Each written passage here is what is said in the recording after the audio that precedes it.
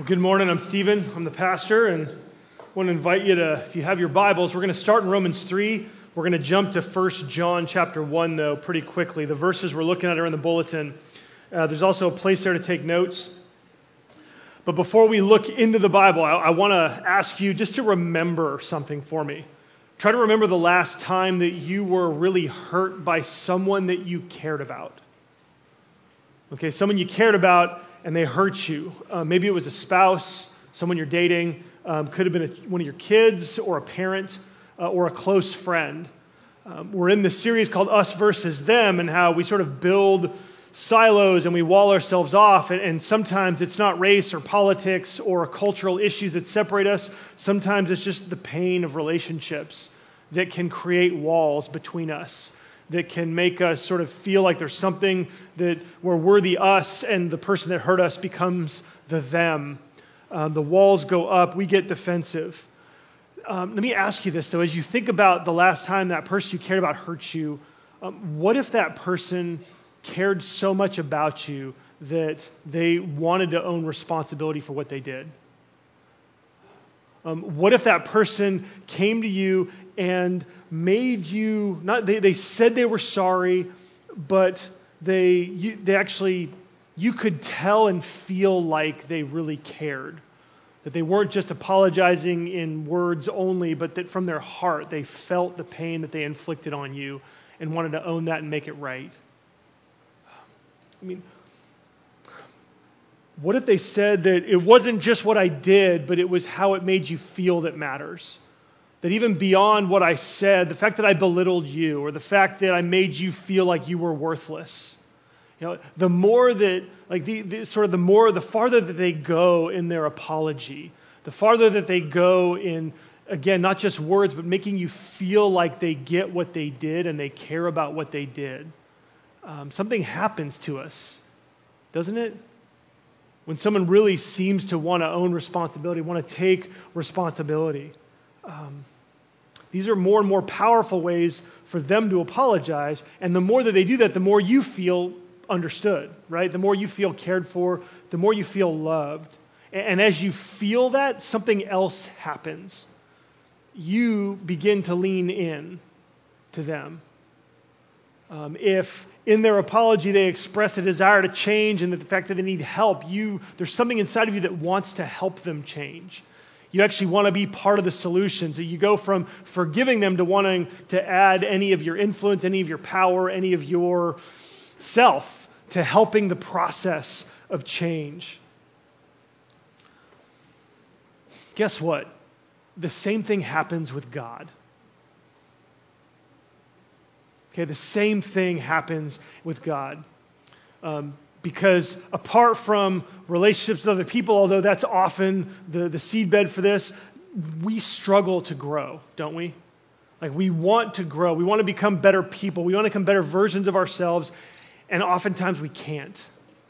We wonder why we can't change. And sometimes it's our behavior in a relationship with a spouse or in dating, with our kids or our coworkers maybe at work.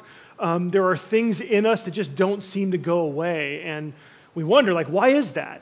Why do we struggle? Why is it so painful? Why is it so difficult? We have addictions or addictive behaviors. There's bad habits that hurt us, that hurt the people around us. There are habitual sins of habit that we repeat over and over and over again. And there are times, I don't know if you're like me, where these sins of habit become things where I wonder, where is God in all of this? Does God just not care anymore about me? Does God love me anymore? Sometimes it's frustration that I'm not different. Sometimes it's like, God can't forgive me again, can He? And these are things that cause us to feel bad. We wonder. And in our holy moments, we want to change. But in the moments of temptation, we find ourselves doing the same things again and again and again. And whether it's drinking or drugs, whether it's pornography, or if it's just being bitter, just being critical of other people, these things plague us. And this is why the Bible describes people the way it does. In Romans 3, verses 9 through 12, we looked at this last week, but I just want to remind you, because we're going to use this as a jumping off point to ask, what's the solution? And so let's look. It's in your bulletin, Romans 3, 9 to 12. It'll be on the screens. Paul there says, what then? Are we Jews any better off? He says, no, not at all. For we have already charged that all, both Jews and Greeks, are under sin. As it is written, none is righteous, no, not one. No one understands, no one seeks for God. All have turned aside. Together they have become worthless. No one does good, not even one. And so last week, like I said, we saw that this is a description of people's lives apart from God. This is who we're capable of being and capable of becoming without God in our lives. And this is often who we are when we reject God or we ignore Him in our lives. And the question is, how do we get out of this? How do we get out of this passage, these verses? How do we break free from the power of sin and aim for a life that God desires for us, a life that He describes in other places as a life of glory and honor and immortality? Like, how do we live a life that's good, that is grateful, that is worshipful at every moment of every day? And the Bible has an answer for us. Paul's going to begin to describe the answer later on in the book of Romans, but we're going to jump from Romans to look at one other verse in context in another book of the Bible. But the answer that the Bible gives to how to break free from the patterns of habitual sin is that change comes through confession. Okay, change comes through confession. And so the on-ramp to the glorious life is the confession of sin.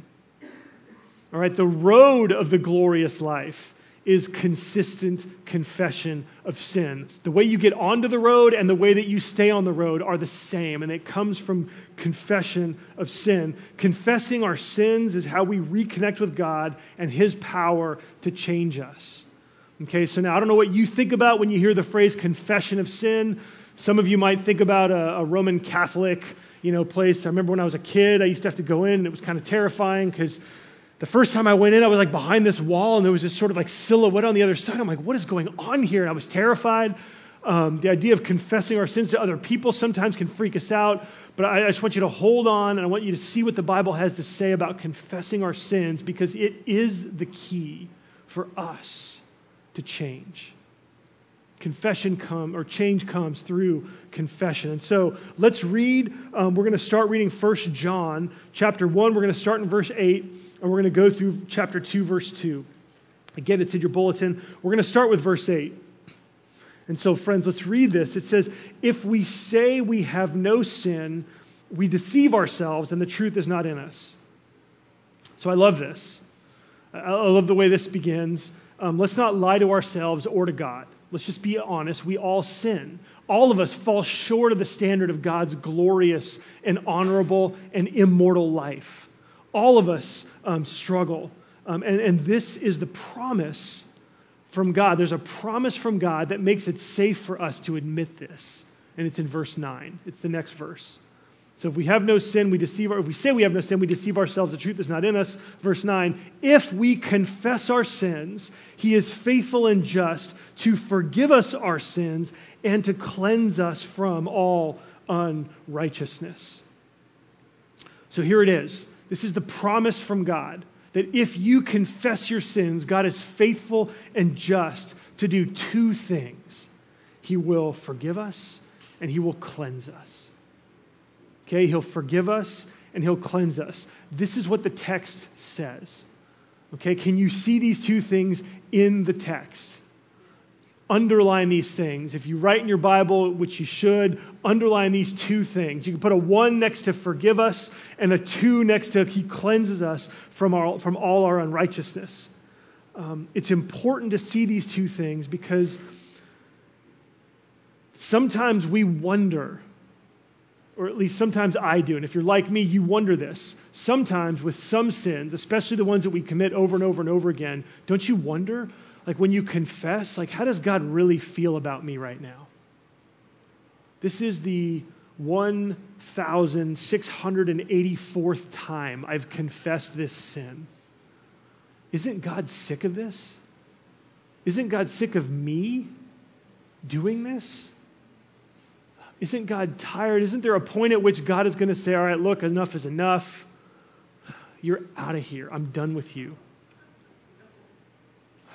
We need to know that this is in the Bible, especially with the sins that we repeat over and over and over again.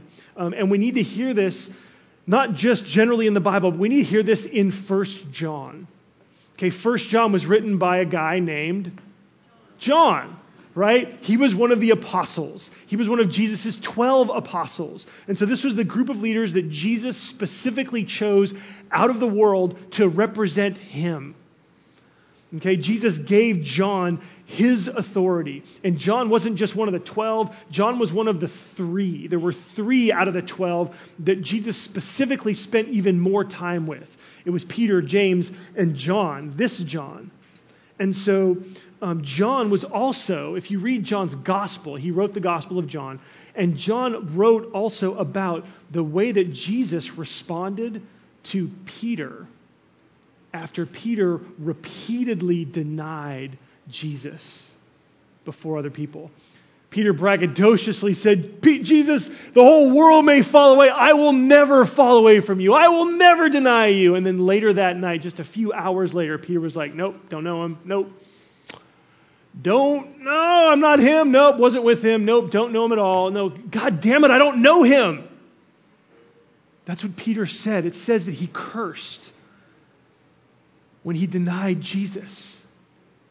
And John wrote how Jesus sought after Peter. Jesus went after Peter, found Peter, and he restored him.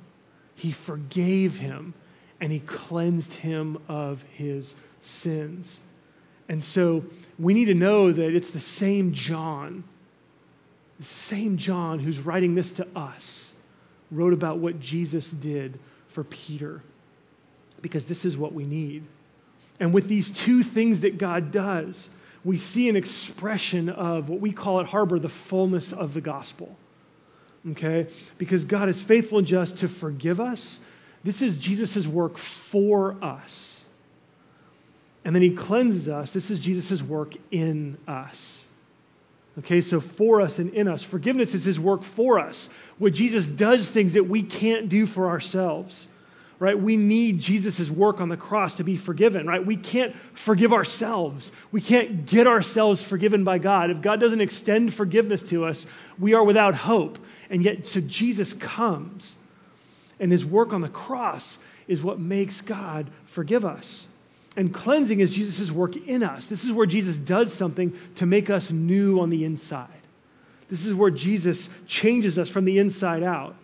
Forgiveness is wonderful. It wipes the slate clean, but if we're going to grow or we're going to change for the better, we need Jesus' work in us to make us new. And the rest of the passage bears out these 2 things. Look at verse 10. Verse 10 says, if we say we haven't sinned, we make him a liar, and his word is not in us. So again, verse 10 is just saying, look, let's all be honest. This is talking about all of us. We're all in the same boat, which is wonderfully unifying. You're not alone if you struggle with sin. And then he goes on in chapter 2, verse 1, he says, my little children, I'm writing these things to you so that you may not sin. And so this is the goal. The goal is that you would live a life of communion with God, that you would be free from sin's bondage, that you would love what God loves, and that you would live lives of glory and honor and immortality, that you would influence people around you, that you would live to honor God, that you would show love to the people that you work with, that you live with, that are in your community. And so this is God's desire. This is John's design, right? That you would live without sin. But I love the fact that he goes on, because he says right next to it, he says, but if anyone does sin, right? I'm writing so you won't, but if anyone does, there's hope. There's hope for you. We have an advocate with the Father, Jesus Christ the righteous. He is the propitiation for our sins, and not for ours only, but also for the sins of the whole world. And so John is saying Jesus is our advocate when we are guilty. When you're guilty before a court of law, you need a lawyer. You don't want to represent yourself. It just doesn't go well. for lots and lots of reasons. You need an advocate, someone who will plead your case on your behalf. And John says, we have an advocate. When we stand accused and are guilty because of our sin, Jesus comes to defend us. Jesus comes, and he is our advocate. When you commit your life to following Jesus, Jesus takes on this role in your life. He is your advocate. And this is Jesus the Christ. Christ isn't his last name. Christ is a title. Jesus is the King, right? This is Jesus the Christ who is righteous. Right? Jesus the Christ who is righteous. This is good news because Romans 3 says there's no one righteous except for Jesus. There is no one who does good, but Jesus is called the righteous because he actually lived a righteous life. He actually lived a life of understanding. He lived a life seeking after God for his entire life. Jesus' life was substantial. It was weighty. It wasn't worthless. It wasn't vapor that appears for a little while and then vanishes away. No, what Jesus did and how Jesus lived lasts forever. In his life, he patiently and consistently did good. And this is why Jesus rose from out of the dead. This is why Jesus was resurrected. It's why his life was vindicated by God the Father, because he lived a perfect life. He did it.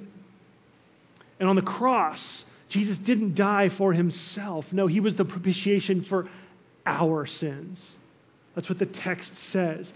We have an advocate with the Father, Jesus Christ the righteous. He is the propitiation for our sins. Propitiation is a word. It's a pregnant theological word. It means that his death brought an end to sin. Propitiation means that God's anger against sin has been satisfied. That God's justice demands penalty and payment and punishment for sin, and Jesus has taken that punishment for us. God's wrath has been appeased.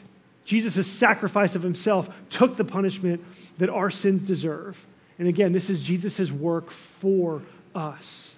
God forgives us because of Jesus' righteous life and his sacrificial death. What does this do? Well, this frees you to be honest about your sin. This is a promise from God and a reality about the cross and the resurrection of Jesus that makes it okay that you are not perfect.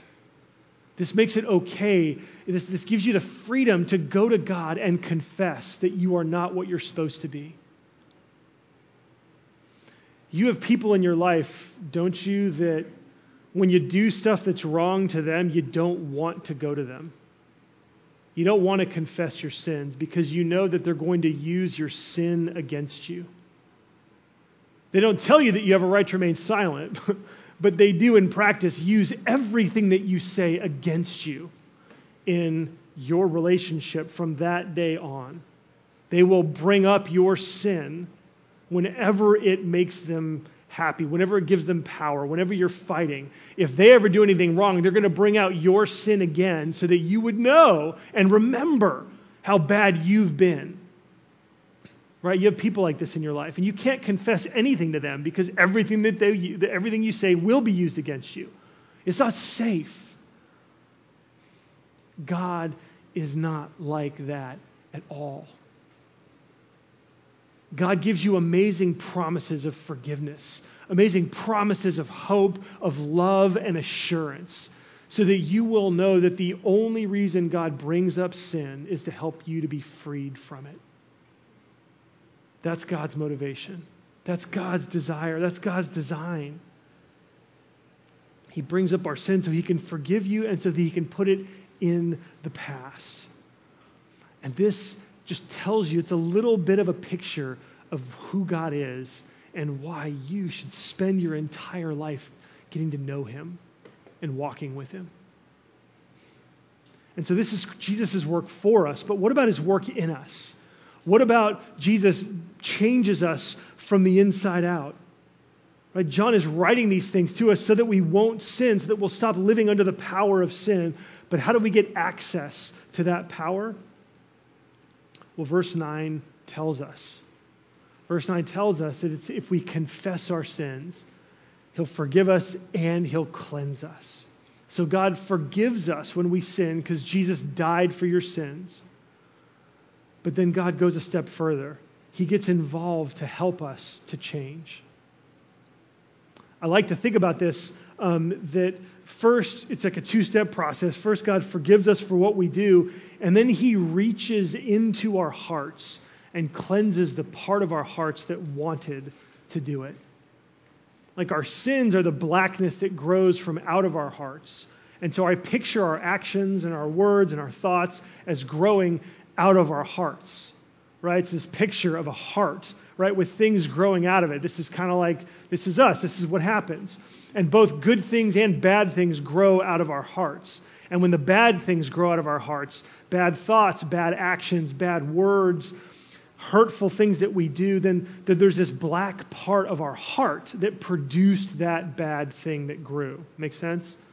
Right? So it's almost like there's this like these spots of black on our heart, and from those spots of black grow out the blackness of our sin.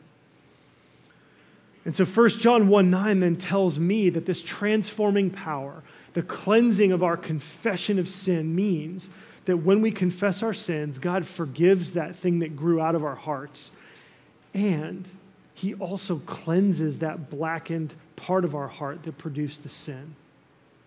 I used to picture, when I was a kid, I didn't know any better, I used to picture communion was like Jesus entering into my mouth. There was this like Disney cartoon that I saw that I sort of connected this with, and Jesus was like entering into my mouth, and He was carrying this like white like rag with Him, and He was kind of walking into my mouth, and He was going down, and He was going to go find my heart. And for some reason I pictured my heart kind of like a golden chalice, and it had all these marks on it, and there was Jesus like using the white rag to buff off the stuff that was on my heart. I didn't know any better, but that's what He does. That's what this verse says He does. That when we confess, He goes in and He cleanses the heart that produced the sin. And so we get forgiveness and cleansing. And so this is what Jesus does. He makes our hearts cleaner, purer, more like His. And so if this is what the verse promises, then how do we apply this to our lives? Right? How can we actually make this a part of who we are so that we can live this out? Okay, we're going to talk about that next. And so I want to just give you 3 things on how God cleanses us. Okay? How does this process work? First, we need to confess both the what and the why. Okay? So confess both the what and the why. So for some of you, this could be brand new territory. You've never really confessed your sins. For others of you, you've been doing this for a long, long time. You know that this is sort of part of the drill. And sometimes it gets old, sometimes it gets frustrating, sometimes it feels worthless and irrelevant, but just join in here with me.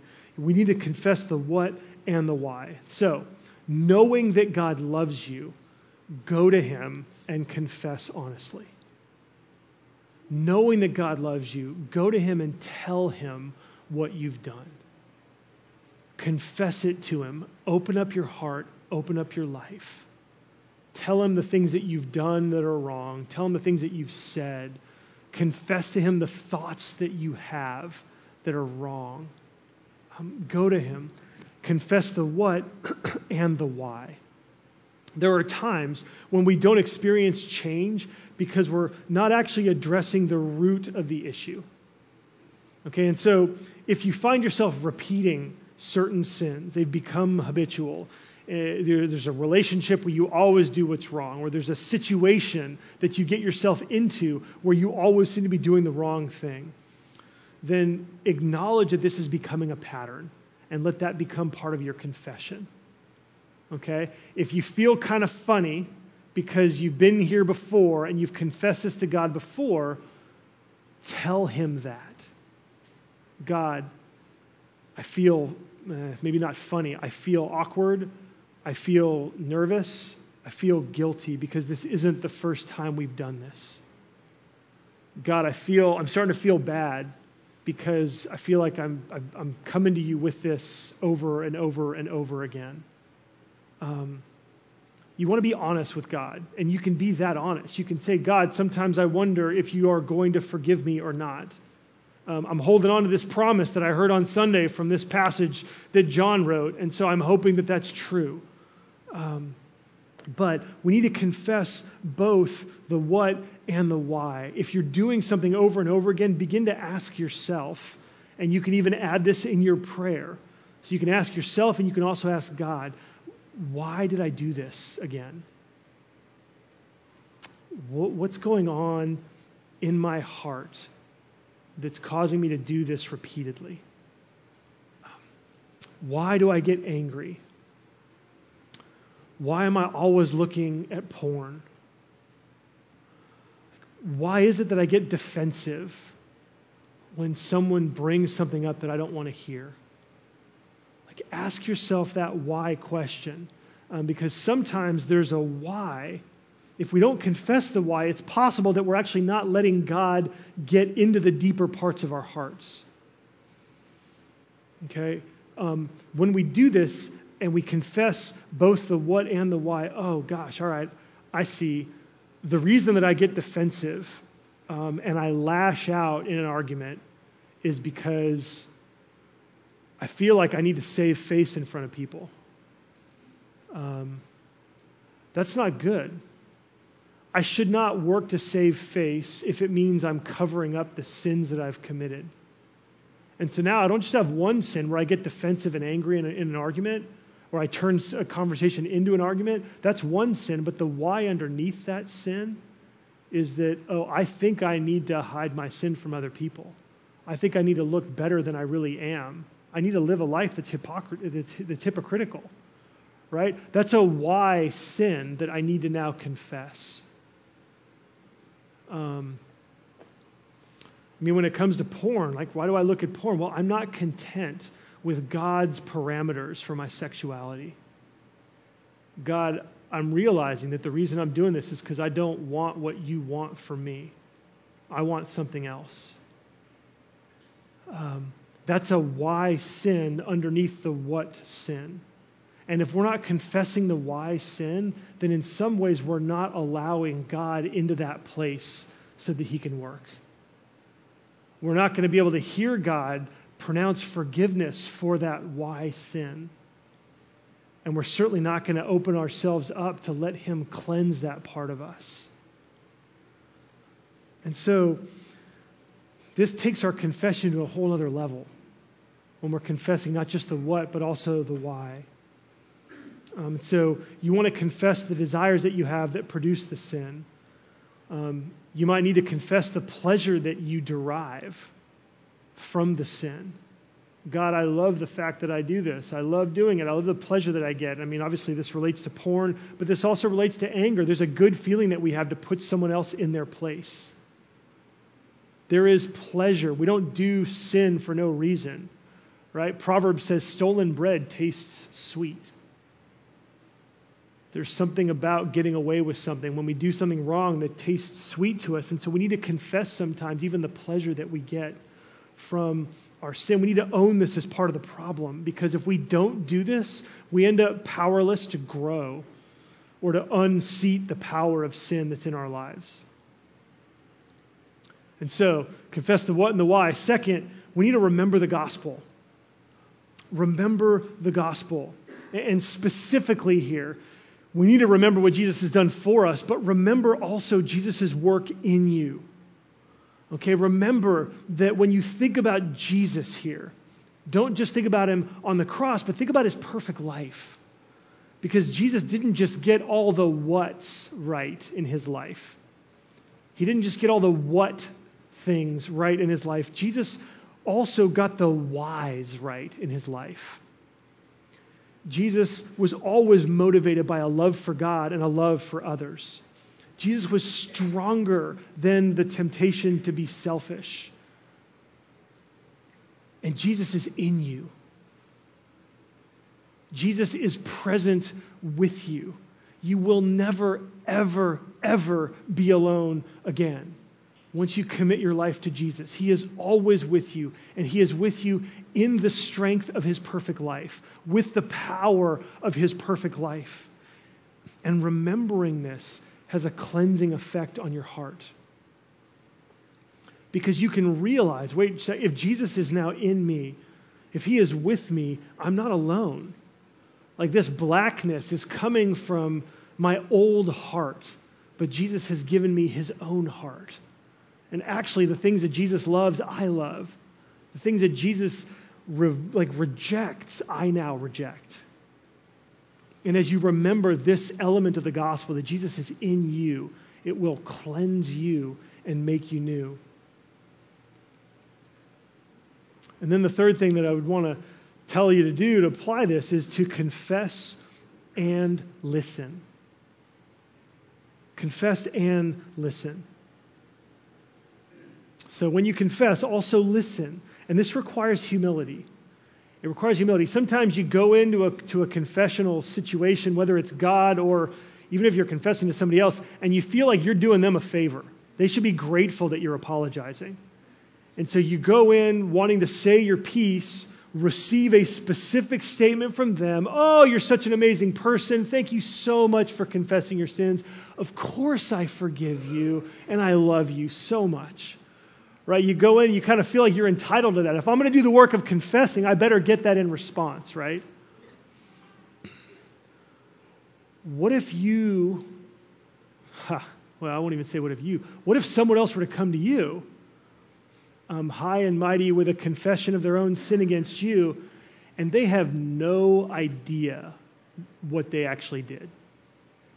But they want you to bless them and send them off feeling great about themselves. And they've confessed something to you that isn't anywhere close to the pain that they hurt, that they inflicted on you. Right? How are you going to feel about that? And then you say, well, actually, that's not really what's wrong here. It's actually this. And then they get upset with you. Right? How would you feel? This is why we have to go first. Okay? Especially with God. You want to confess and listen. So let's talk about God first. So as you confess your sins, and again, I think you want to do this with the sins that seem to be repeating themselves. You don't have to do this with every sin. Sometimes you sin, you screw up, you confess, you move on. Okay? But sometimes when the sins are coming back, you want to ask God, is there anything else going on here? Is there something else that I'm aiming for that I'm not getting that's making me do this over and over and over again? God, is there something underneath? Is there a why underneath this what? And then just listen. Just pause and be silent and open yourself up and ask. Just in your asking, let God reveal something to you. And there are times when God might bring a passage of Scripture to mind that might speak to a little bit of a deeper issue going on in your heart. Sometimes God may just say, oh yeah, you're a hypocrite. Or you know what? You are more concerned about what other people think of you than you are concerned about the truth. God might say to you, you know what? You're just using your confession to manipulate the other person into getting what you want. God may put some things that can lead us into a deeper confession. And so I want you to, these 3 steps are really going to be helpful for you in dealing with God. They're also, I think, good in dealing with other people. If you've got sins to confess to other people, I would also encourage you to remember these 3 steps, especially 1 and 3, when you go to someone else. If you walk in these 3 steps, something's going to happen. I want you to watch for something in your life, because what you're going to see is you're going to get to watch God cleanse your heart. If you do these 3 things, God is going to cleanse your heart. And let me show you what I mean. I want to show you how this process has worked in my own life in specific ways to help me grow. Okay? This is my normal life. Okay? Let me show you this in 7 steps. I've got normal life. Temptation comes to sin. I wrestle with the temptation. Not always, but then I give in to sin. There's brokenness and sorrow in my heart. Then there's forgiveness and cleansing, and then I'm back to normal life. Okay? Anybody ever, you get this, right? Okay, well, so what's the key to going from 5 to 6, right? From going brokenness and sorrow to forgiveness and cleansing? It's confession, right? So it's confession. Confession comes between 5 and 6. When we confess our sins, it's the key to experience forgiveness and cleansing. So here's what I've experienced in my life.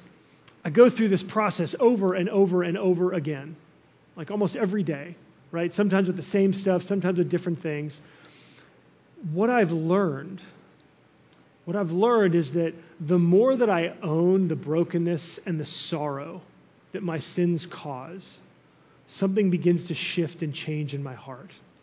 As I confess my sins and really actually express sorrow and mourning over the brokenness and the damage that my sins do to my relationship with God, to my relationship with other people, there's a memory of that confession that actually begins to show up earlier in this process.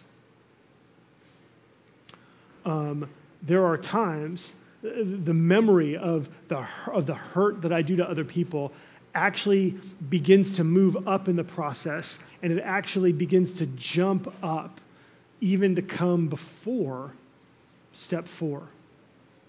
And so there are times when this confession actually begins to show up the next time in the process of wrestling with temptation. Do you understand what I'm saying? So normal life is going on. I'm presented with a temptation to sin, and I begin to wrestle with the temptation. I begin to entertain it. Oh, do I want to do this? Or I feel the pain or the anger building up inside of me. And then all of a sudden I remember, wait a second, hold on. I know where this is going. And actually, I don't want to experience the brokenness and the sorrow from the last 150,000 times I've done this. I don't want to experience or reduplicate the pain that I inflicted on somebody else the last time. And so I'm going to catch myself, and I'm going to go to God, and I'm going to tell him right now, God, I am wrestling with temptation. I don't think I've given into the sin yet, but I know what's going to happen if I do. I know how I'm going to feel. I know how the damage I'm going to do. And in that moment, the confession moves up into the process of wrestling.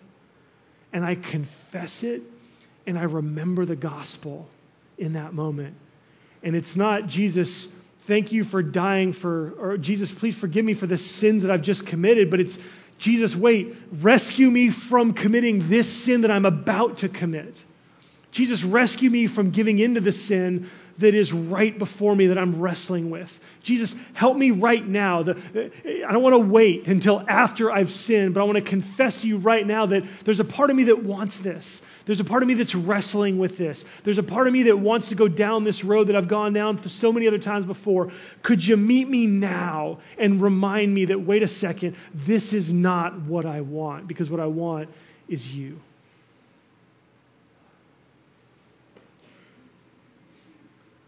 Friends, the better job you do in the step of confessing, when you confess the what and the why, when you remember the gospel, when you confess and you listen, you give yourself a better opportunity to remember to confess earlier in the process. And as you do this, it'll continue to move up farther and farther and farther in the process. And so I've had situations come where, again, like before the wrestling, now just even when the temptation comes, when I know, oh, hey, I'm coming home, it's late at night, I'm all by myself, I know where this normally goes. And so, Jesus, I'm confessing to you that in the past, I've committed significant repeated sin in my life, and I don't want that to happen tonight. And so before I get into the situation where I've stumbled so many times before, I want to confess that there's a part of my heart that doesn't care about you at all. And I want to kill that part of me because I love you more than I love this. Jesus, I'm about to have a conversation with somebody, and I know that I'm going to feel defensive. I know I'm going to feel like I'm not being heard. Jesus, I know it's going to make me angry, and I need you to rescue me now. I'm not feeling it yet, but I know I will. And so would you make me new right now? Remind me that you're in me. Remind me that I'm not alone. Remind me that you are mine and I am yours. And so even when the temptation hits, you're already strengthened. You've already been prepared. And this is the healthiest place to be. And this is the power of God. This is how God cleanses us. This is how our confession sort of trickles back into the process of sin and temptation. And so again, when you do this, when you confess the what and the why, when you remember the gospel that Jesus is in you, and when you work at growing, like when you confess and you listen to the issues that God brings up, that's how you work this back. That's how you become strong. That's how you put on what the Bible calls the armor of God, so that you're protected and you begin to live the glorious life. You begin to live a life that overcomes sin, that expresses the power of God alive and at work in you. Friends, walk in this. Walk in this week. Practice this week with your sin. And I would encourage you not to do it alone. Invite someone else into the process of your struggle with sin, because those two things, this process with God, and if somebody else is there knowing and you're talking about it, man, it's going to hockey stick for you this week. I mean, your life, your power is going to grow exponentially in the struggles that you have. And for those of you who aren't Christians, and I want to encourage you, this is the power that Jesus wants to unleash in your life. He wants to rescue you from a life of sin and bondage. He wants to set you free. And so if anything that you've heard today gives you hope, lean in and confess your sins to Jesus. He'll give you this power as you confess and you begin to walk this road with the rest of us. Let's pray. Jesus, thank you for the hope that's in this verse. Thank you for the promise and the power that comes when we confess our sins. God, thank you for not calling us to fix ourselves, but for coming to take the punishment that our sins deserve so that you might set us free. Draw all of us, Jesus. Show each one of us, even right now, in the quietness of our hearts. Show us the sins that we need to pay more attention to make right with you. Help us to confess both the what and the why right now. And lead us to a deeper understanding of the gospel so that we can walk with you. And we'll give you all the credit. We pray in Jesus' name.